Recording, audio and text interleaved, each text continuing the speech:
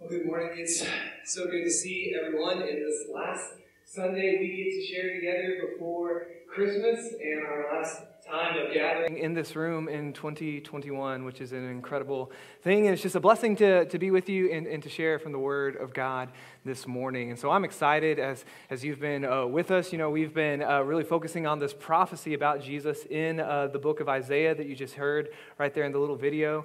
That it was foretold that there was going to be a time when the light of the world was going to enter in the fullness of time, is what it says. And we know that is the life of Jesus Christ. So that's what we've been talking about these past couple of weeks as we prepare our own hearts and get ready and look forward to the celebration of Jesus coming in the flesh, what we celebrate here at Christmas, God sending his Son. And so as we've been talking about this prophecy and talking about what it means to prepare ourselves this Advent season, we've kind of been walking through this progression all together that we looked back and we saw how just this idea of light, that God is this creator God, that he spoke that light into existence. And so that's how we can see the world around us. And that is both a literal reality, but also a spiritual reality. Because we went on from that and we saw how the world has been progressing through history and God's plan has been unfolding. And we saw that the people of the Old Testament had been preparing for this light to enter in a physical sense. And so that's what we saw looking back into the scriptures, how the people of God prepared themselves to receive the Savior of the world coming into the world. And then last week we looked at that act, that singular moment in history where the God of the universe took on flesh that came, born of a virgin, born under the law to redeem those that were under the law. We saw the incarnation last week. And so this morning, although I know we're celebrating the whole nativity scene, the major scene coming up this Friday, but this morning we're in our timeline, we're kind of past Jesus' birth. We talked about the incarnation last week, and so we got to just ask ourselves if the light has come into the world, if the light has dawned, as the prophet Isaiah has said, like what is the response to that light being brought into the world? And as we will see from the scriptures and just clearly stated, and probably what we can reflect on in our own lives, that if the light has come and if we have received it into our world and into our hearts, the only response is the proclamation of what God has done. And so that's what we're going to be talking about, is proclamation, which might not be a word you use every single day in your life, but definitely has some religious feelings to it. And we can probably recognize that proclamation is an important aspect of our life, that things that are significant or important to us, we do proclaim. Even if we don't use the word like I proclaim, or if you're a fan of The Office, we don't always declare everything, but that is an aspect of our life. If there is something important or significant, we proclaim it. And so you think about things like engagements or weddings, there's usually a proclamation of that aspect of our lives, or even just significant life events, a promotion, a new birth, a significant move. We proclaim the things that are significant and important in the world around us. And there's been a lot of significant proclamations that have happened throughout history, and I was reflecting on some of those this week. And so in 490 BC, the armies of Persia under the king Darius set their eyes on Greece. And so if you know anything of that history, it's some pretty significant moments in history. And so the armies of Persia had begun to move into the isthmus of Greece and the different city-states that were there. And there were already some cities that had fallen. And they were getting closer and closer to kind of the crown jewel of the Greek Isles, the city of Athens. And so the Athenian army was trying to figure out what they're going to do, because no other countries or people had stood up to the Persian armies up to this point. And so they were trying to decide, how are we going to defend our homeland? Because they had already made the decision that they weren't going to surrender to Persia. And so they picked this area outside of their city called the Plains of Marathon. Now, there is this story and this legend that has grown up over this event about a specific Greek runner who was trained and equipped to send the messages back and forth between the different city-states at the time, since there were no phones. And so what they did is literally sent a man running. So leading up to this battle, there's this legend that has arisen about a Greek runner named Phidippides. And so preceding the battle, Athens had dispatched him to run to Sparta, the other significant power, to see if the Spartans would send troops to help the Athenians. And so it said over the course of 2 days, he ran 150 miles to go to Sparta and ask them for help. And so when he got to Sparta, he asked if they would send help, and they said they wouldn't be able to till after the full moon, in keeping with their laws to honor the Greek gods. They couldn't fight until after the full moon. So then Pheidippides had to run all the way back to tell the Athenians, hey, no help is coming. It's just on our army. And so the Athenian army met the Persians on the plains of Marathon, and it's written about through different Greek historians. And so significantly at the time, they did not think that they had any chance of victory. And so the rest of the Athenian people were waiting back in the city to hear how the battle would transpire. But the Athenian army did some clever maneuvers and ended up winning the day against the Persians and helping defeat the Persian army. They stalled their advance, and so they weren't going to reach the city gates. And so as the legend goes, they called upon Pheidippides again to go and tell the city what has happened. And so from Marathon back to the city of Athens was about 25-ish miles. And so he ran all the way back. And the leaders of the city of Athens were waiting at the Acropolis. And as the legend goes, he got there and declared, we win, we are victorious, and then he died.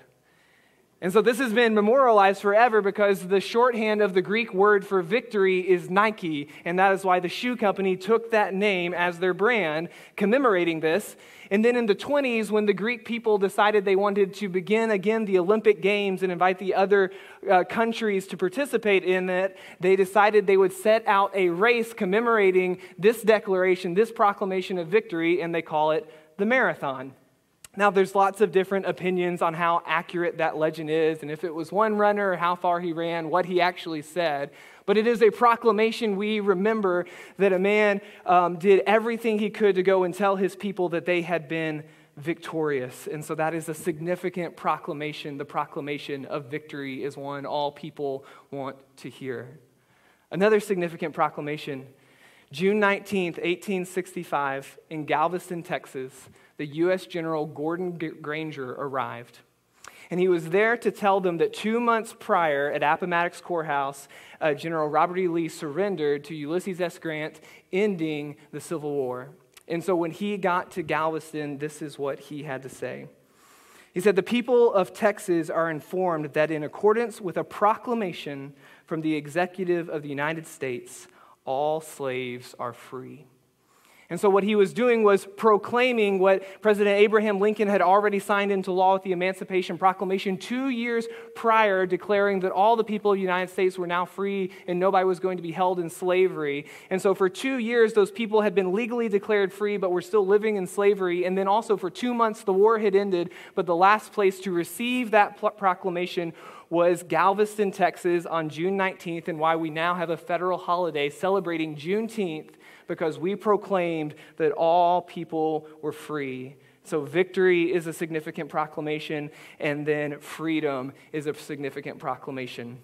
And then finally, a great date in history. In the third age of Middle Earth, the people of Rohan were being besieged by the Uruk-hai forces under the wizard Saruman, and they had retreated to the fortress of Helm's Deep. All of us they taught you this in history class, right? And so as they had retreated, they were boxed in, and they were besieged by a force that was way larger than the people defending the fortress, and they thought that all hope was lost. But a couple of days prior, Gandalf had proclaimed to them, he was leaving, but he proclaimed to them, he said, look to my coming on the first light of the fifth day. At dawn, look to the east. And now they had forgotten that proclamation, and they were besieged on all sides, and the fortress was beginning to fall. And so Aragorn decided that they were going to ride out in one blaze of glory to clash swords once more together. But as they rode out, thinking they were for sure going to die, the dawn of the fifth day came up, and Gandalf, true to his word, arrived, bringing salvation to the people of Rohan. I hope this isn't news to you about the Battle of Helm's Deep. Go watch The Two Towers later. You can thank me afterwards. But I think that salvation is a significant proclamation. And as I stated, we proclaim things that are important and significant. And those are three significant proclamations in and of themselves: victory, freedom, salvation, Those are all things I want us to reflect on this morning as we look at another proclamation in Luke chapter 2. And we're going to get into the Christmas story because that's what we're going to be about this morning, is the message of Jesus Christ.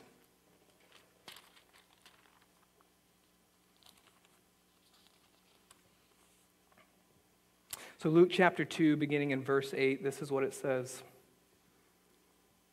In the same region, there were shepherds out in the field keeping watch over their flock by night.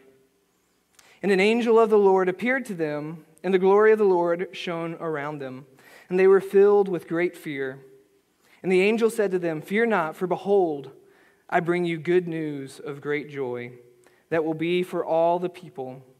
For unto you is born this day in the city of David a Savior, who is Christ the Lord. And this will be a sign for you. You will find a baby wrapped in swaddling cloths and lying in a manger." And suddenly there was with the angel a multitude of the heavenly host, praising God and saying, "Glory to God in the highest, and on earth peace among those with whom he is pleased." When the angels went away from them into heaven, the shepherds said to one another, "Let us go over to Bethlehem and see this thing that has happened, which the Lord has made known to us." And they went with haste and found Mary and Joseph and the baby lying in a manger. And when they saw it, they made known the saying that had been told them concerning this child. And all who heard it wondered at what the shepherds told them. But Mary treasured up all these things, pondering them in her heart. And the shepherds returned, glorifying and praising God for all they had heard and seen as it had been told to them.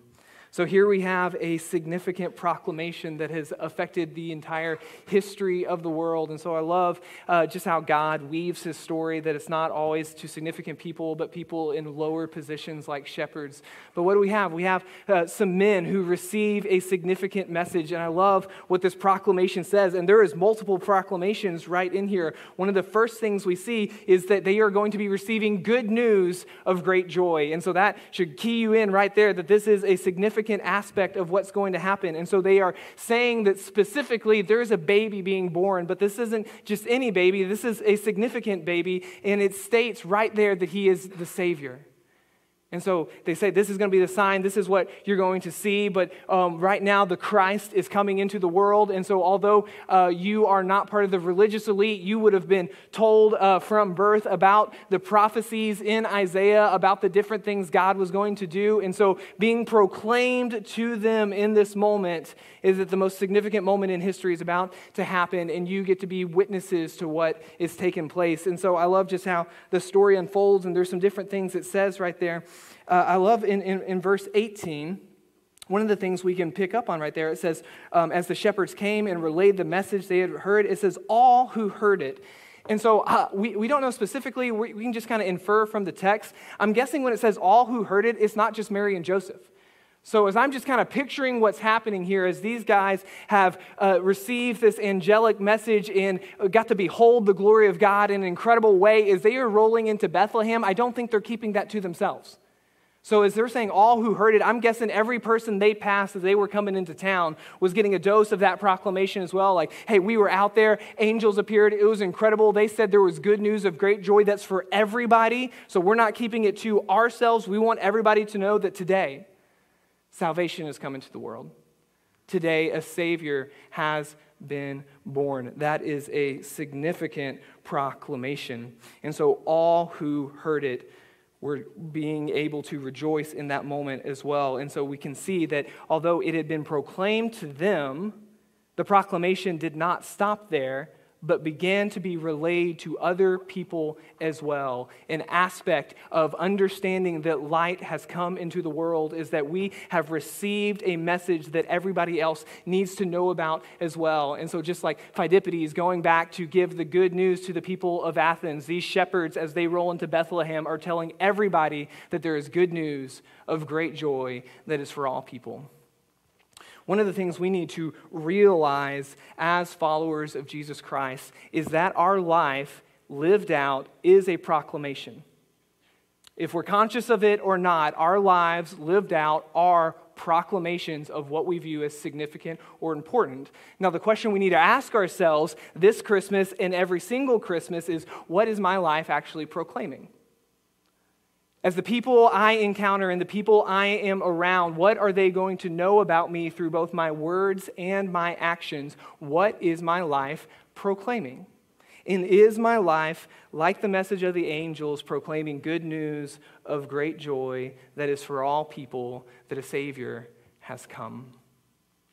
As you reflect on that and think about this idea of proclamation, as we have been witnesses to the light coming into the world, and if we have received that light into our own life in a personal relationship with Jesus Christ, we need to ask ourselves, what is the outflow of my life to the world around me? What exactly am I proclaiming to the people that encounter me? And to frame that up for us, I want us to look at one other verse in the New Testament. It's in 1 Peter chapter 3, and it's verse 15. And you might be aware of this verse. It is one we point to pretty often. It's one that would be a great one to internalize, to commit to memory, to keep it in your heart so that you are reminded of that truth often. And so what the Apostle Peter says here, he says, "But in your hearts, honor Christ the Lord as holy. Always be prepared to give a defense for the reason for the hope that is in you, but do it with gentleness and respect." It's a really incredible verse. And a lot of times we focus on different aspects of what that verse says. We can focus on the defense aspect. Other translations say give a reason. But I like that it attaches those two things. It says, always be ready to give an answer, to give a defense, to give a reason for the hope that is in you.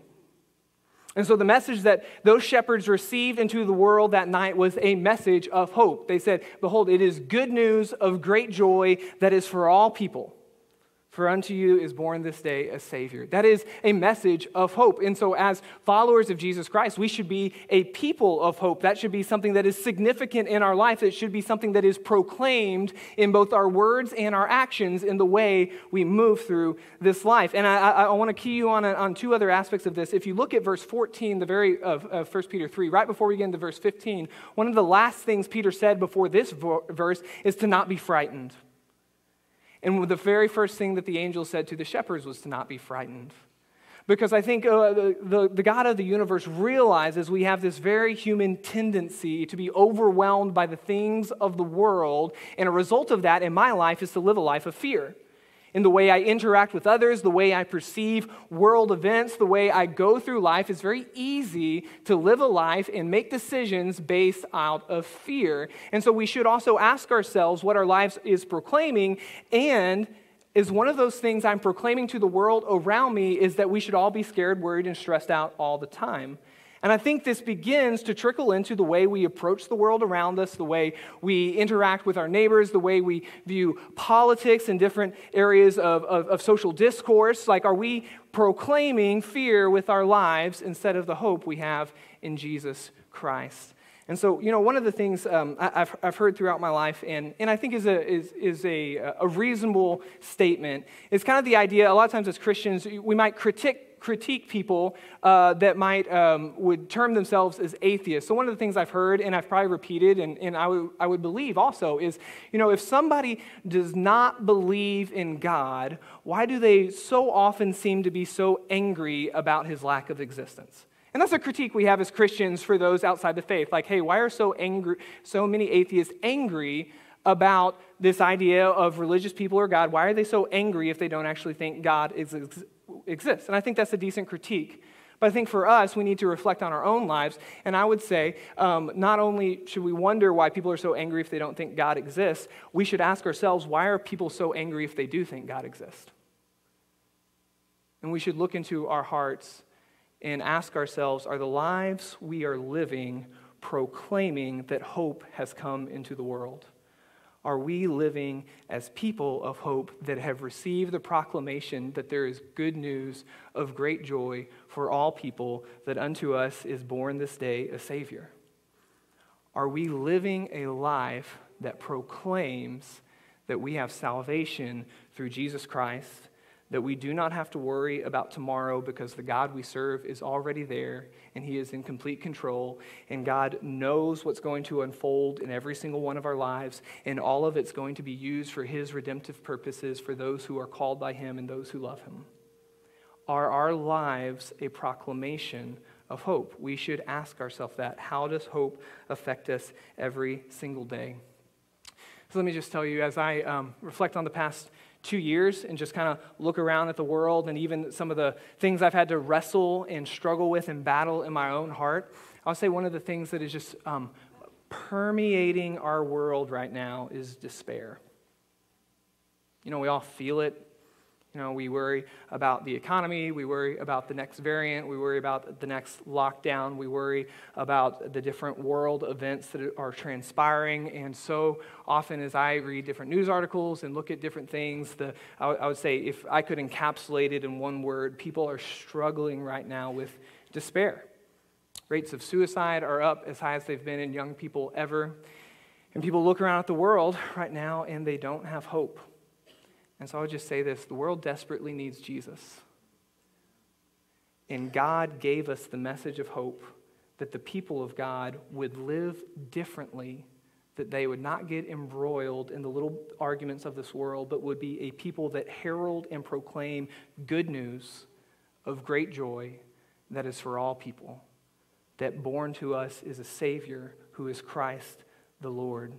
And I know for myself, I can even get fixated that we need people to understand that they are lost before they can actually get saved. But I just think about this message, and it's been just bouncing around my head all week of what the angels declared to the shepherds and how that same declaration is as true today as it was then. And I need us to realize today that the world around us needs people who believe that message and proclaim it in the world around them with both their words and their actions. And I'm saying that specifically because that's how the message of Jesus Christ goes out. We have to both live it out and we have to proclaim it verbally so that people understand that there is a Savior that loves them. Because I would say this, that living your life, actions without words is insufficient, and words that aren't backed up by our actions is hypocritical. And so we need to internalize the message of Jesus. And if we believe that the light has dawned in this world, we need to not get fixated on the trivial everyday things, but we need to be a people that proclaim the hope that we have in Jesus Christ. And I love the reminder of Christmas that we take these specific times every single year to be marching up to remembering the fact that Jesus came in the flesh, that lived a perfect life on this earth. And so I think that's just the reminder I wanted to offer to you this morning, that there is good news of great joy, and to encourage and challenge and just motivate in any way I can to live that life of joy outwardly, so this despairing world would see Jesus through our words and our actions and know that there is hope for them, because we can see those significant proclamations in history, and we can be furthering those proclamations that there is victory. There is victory over sin. There is victory over death. There is victory over these present darknesses that all around us. That we get to proclaim freedom, that although people might not know it, that they might not have experienced or tasted that spiritual freedom in Jesus, that they are free because their life has been purchased by Jesus Christ. And then finally, we get to proclaim salvation, that a Savior has come into the world for me and for you and for all of us, so that through him we could have a relationship with God. I want to wrap up with a proclamation Jesus made in Luke chapter 4. And I think it's just a really good reminder for us this morning.